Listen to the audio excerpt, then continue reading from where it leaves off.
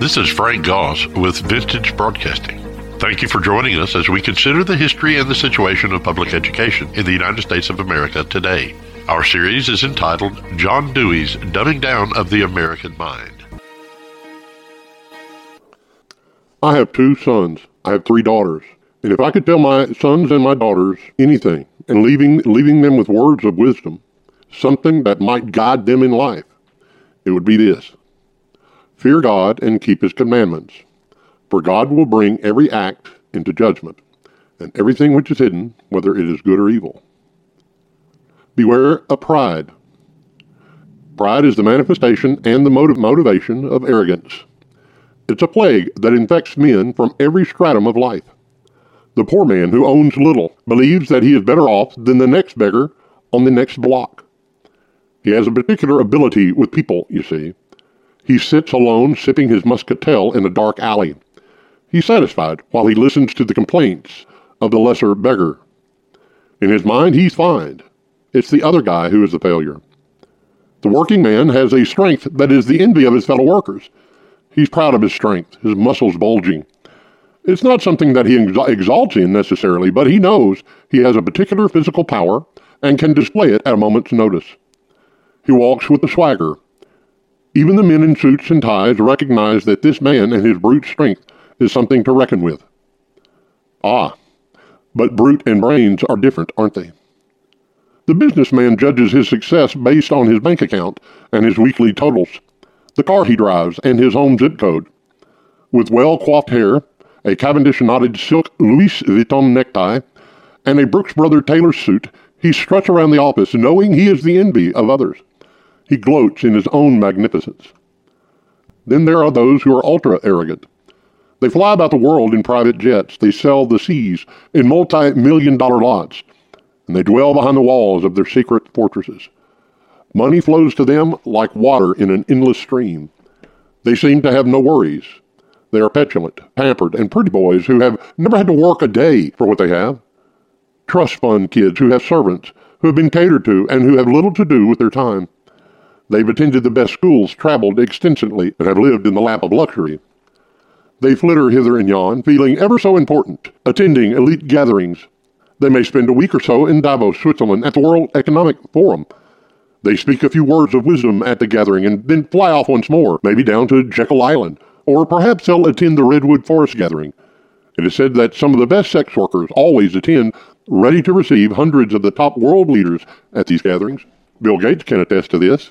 You know he felt a twinge of sadness upon hearing of the passing of his friend Jeffrey Epstein. But word has it that Greece is the place to be. Vouliamini, they say. They feel meaningful and rich. They are the select few who can affect global change. Like Cecil Rhodes and the Rothschild clan, these men can join together and become kings in a world of paupers. These men sincerely believe they and they alone can save the world. But how do you save one who has no desire to be saved? By telling him you will own nothing, you will have no privacy, and be happy? Indeed, tell this to the poor man in the dark alley sipping on his muscatel. He'll spit on your shoes. Tell this to the working man as he welds metal in the shop. He'll spit on your shoes. Make this proposal to the successful businessman, and he'll throw his head back and laugh. He won't spit because he knows the business. He knows the game. And he'll recognize that these guys have 2 things going for them. They're incredibly wealthy, and they're serious and earnest in their pursuits. But money respects money, you see, and this is true. Those with little money long to be like the man who has the most. They will listen and consider. Will the businessman submit and follow? Perhaps, but not immediately. No, more than likely he will, but for now he'll wait, biding his time, watching. He wants to hedge his bets and come down on the winning side, whatever side they may be. These few select men, the rich and the famous, they preen like a peacock, and they pose for photographs and pontificate with prognostications and predictions. They will be the ones who dictate the terms of the future, not of a nation or of the people, but of the world. These are the men who will direct the path of mankind. These are the mighty Nephilim of our day. The expanse of their influence far exceeds the reach and the ability of Nimrod of biblical times. They are the mighty men of the world. The Tower of Babel was an apartment complex in their minds, These men and their desires thrust men beyond the moon and back. They can't be thwarted. Their wisdom is beyond question. Paying homage to Carnegie and Rockefeller and Morgan, they realized that these men possessed drive and tenacity, such that enabled them to rise above all men. They were the kings that guided nations in their day. These men managed the mines, built the bridges, equipped the factories, and marshaled the manpower that molded the world. Nimrod had his great city, but these men, they held the world, or so they thought. Today, they're all dead. Few remember their impact or their names. Indeed, their families continue and their memorials still stand, but their viciousness and greed have been exposed. It is rumored that John D. Rockefeller, when asked what he would like most in business or in life, responded by saying, "One more dollar." Carnegie died an atheist, without hope and without God. J.P. Morgan was considered the king of the robber barons. His net worth has been calculated to be around $80 billion. That's in today's money. And this is indeed a substantial sum of money, without doubt. However, compared to Elon Musk, Bill Gates, Warren Buffett, and Jeff Bezos, it pales in contrast. These men were the backbone of American adventure. They were the titans of the Industrial Revolution in the United States. It's no secret that large business, large corporations, created by these men, has been the fuel that powered the progress of our nation. Their industries employed millions upon millions of men and supported families. Many argue that these men built the middle class, which may well be the case. However, it is equally argued that the man making up the middle class enabled these men to build their fortunes. Without their hands, there would be nothing for them to grab hold of. These were the heady men of their day. Imagine such high-minded arrogance these few men incorporated. Among us lower life forms, arrogance is intolerable, detestable, and untenable. We don't like it in the impoverished, and we certainly do not like it in the wealthy among us. Wealth and fame can be respected and appreciated, but arrogance is a deplorable characteristic in any man. Who can support an arrogant man? They brag, they're rude, they expect you to recognize them, and they are always right.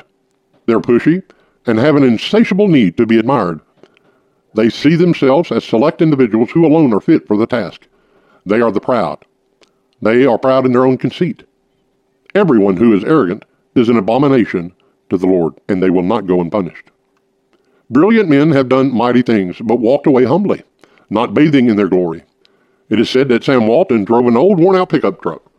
Warren Buffett still eats at McDonald's and lives in the neighborhood that he's been in for the past 50 years. Carlos Slim drives to work daily and lives in the same house he has lived in for the past 30 years. Character is the measure of a man, not money and wealth. But we have the tendency, we tend to look at the outside, while God looks at the heart. Men whose heads are turned by money are easily bought and quickly sold. Their loyalty is always under question, and their greed is insatiable. They long for reputation, recognition, and the greatest aphrodisiac, power. It is not wealth that makes a man. It is the strength of character, conviction, and devotion. The most outstanding example ever presented is Jesus Christ, the man. Being in very form of God, did not regard equality with God as a thing to be grasped, but he emptied himself, taking on the form of a bondservant, and being made in the likeness of men, he humbled himself by becoming obedient to the point of death, even death on the cross. You will do well to take heed. Do not be haughty, but associate with the lowly. Never be wise in your own opinion. The wisdom of men is foolishness with God. Don't forget that. Pride in man's heart will deceive him, and the lofty pride of men will be humbled. This will happen. Today we're hearing from Davos, Switzerland. John Kerry, an 80-year-old man standing behind a rostrum, speaking to an elite consortium of wealthy men of high position, speaks from the apex of power. He says, with the force of the nation behind him, this man represents the best and the finest America has to offer.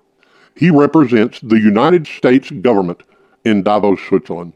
He stands for we the people. There is a myriad of snarky remarks that can be made regarding this man. He had a failed run for president in 2004. He served unremarkably in the U.S. Senate, and under Barack Obama served as Secretary of State. He is also known for throwing his medals into a godforsaken creek in Vietnam, rejecting the monstrosity he called America. This man has been thoroughly rejected by the American people, which has resulted in him hating America and the republic for which it stands. He meant what he said when he threw his medal into the river. Yet he stands in Davos alongside Al Gore, another man who had a failed run for the office of president. Ironically, both of these men lost to George W. Bush in their efforts to reach the White House. Al Gore spent debate night with George W. Bush rolling his eyes and sighing at the obvious dullard that would soon become president. Kerry was more of Clinton, and the nation had its fill of Bill Clinton's corruption. It was not that Bush was a better man, but it was that the extreme positions of Al Gore and John Kerry represented a globalist approach to governing and a far-left view that embraced Marxist principle and goal. America does not support socialism, despite how Americans feel about these two men in Davos, Switzerland, acting as American spokesmen. They stand as Marxists among Marxists, and these men feel right at home. But they do not have the support of the American citizen. The troubling thing is that what we have heard come from the mouth of John Kerry and Al Gore as they stand in Davos, Switzerland. They do not represent my interest nor the interest of any that I know. I quote John Kerry here. It's pretty extraordinary that we, a select group of human beings, because of whatever touched us at some point in our life, we are able to sit in a room and come together and actually talk about saving the planet. I mean, it's so almost extraterrestrial to think about saving the planet. If you said that to most people, they think that you're just a crazy, tree-hugging, lefty liberal, do good or whatever. But really, that's where we are. Then there's Al Gore. Al Gore has gone where few men dare to go. He has ventured into La La Land, telling us that the snow on Mount Kilimanjaro would disappear by 2002. That was 20 years ago, and the snow still melts in the spring and rolls down off the peaks of Mount Kilimanjaro. Yet he's still respected. He's still heard ranting about the coming world disaster that awaits us. We're all doomed if you listen to Al Gore. These men are loons that are selling us out. Their arrogance is terrible, their pride is sickening, and their views are truly extraterrestrial, meaning otherworldly. There is a significant disconnect between the men of Davos and we, the little people. They are the select elite, a genuinely select group of human beings chosen from among the best of the best. Yet they are convinced that they have a better way and that you and I are simpletons, lacking the ability to understand. We don't understand that crops are not affected when you quit using fertilizer, but these men of Davos, they do. They're the green-thinking adults, and they told the farmers not to use fertilizer. And now the people are starving. We don't understand that. We don't understand why these men walk away unscathed and unpunished. We don't understand how a young man can have his penis removed and all of a sudden he's become a female. We don't understand that. We don't understand how a young man can do this and not suffer irreparable psychological damage. We don't understand how a man lying with another man as he would with a woman can be possibly considered normal behavior. We don't know how these men can fly in from all over the world in private jets emitting tons of carbon emission that they rail against and not see the utter hypocrisy of their action. We don't know how governments can support the children of their nation being taught that the color of their skin relegates them to a life of oppression. We don't understand why a white man is suddenly a racist, not by attitude, but due to the color of his skin. But we do this. We laugh at these men. We laugh along with God himself. These wicked men, these arrogant men plan and scheme, but the Lord laughs, seeing that their day is coming. He laughs at the vanity of these men and their ineffective and futile efforts to escape the laws that he himself has set in place. Each man, each one we know about, each of these men will die. Each of these men will give a full accounting before God. While they are in Davos, he rebukes them in his anger, and he terrifies them with his future. They stand afraid the climate is going to collapse on them. But we understand that the climate is controlled by God alone, not by some whimsical machinations of men.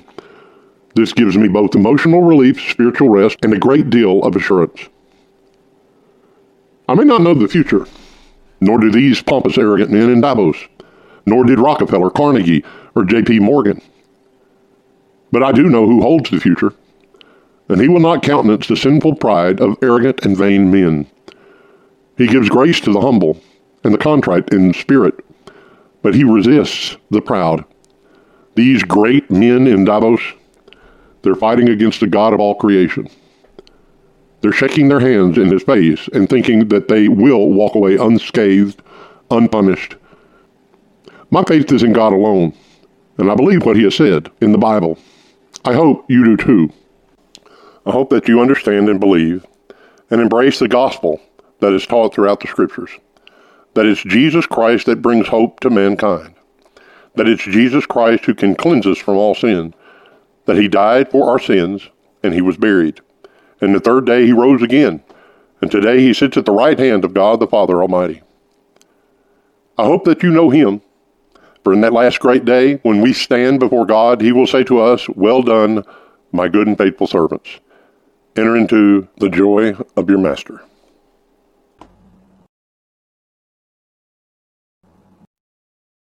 This production has been written, researched, produced, and edited by Vintage Broadcasting.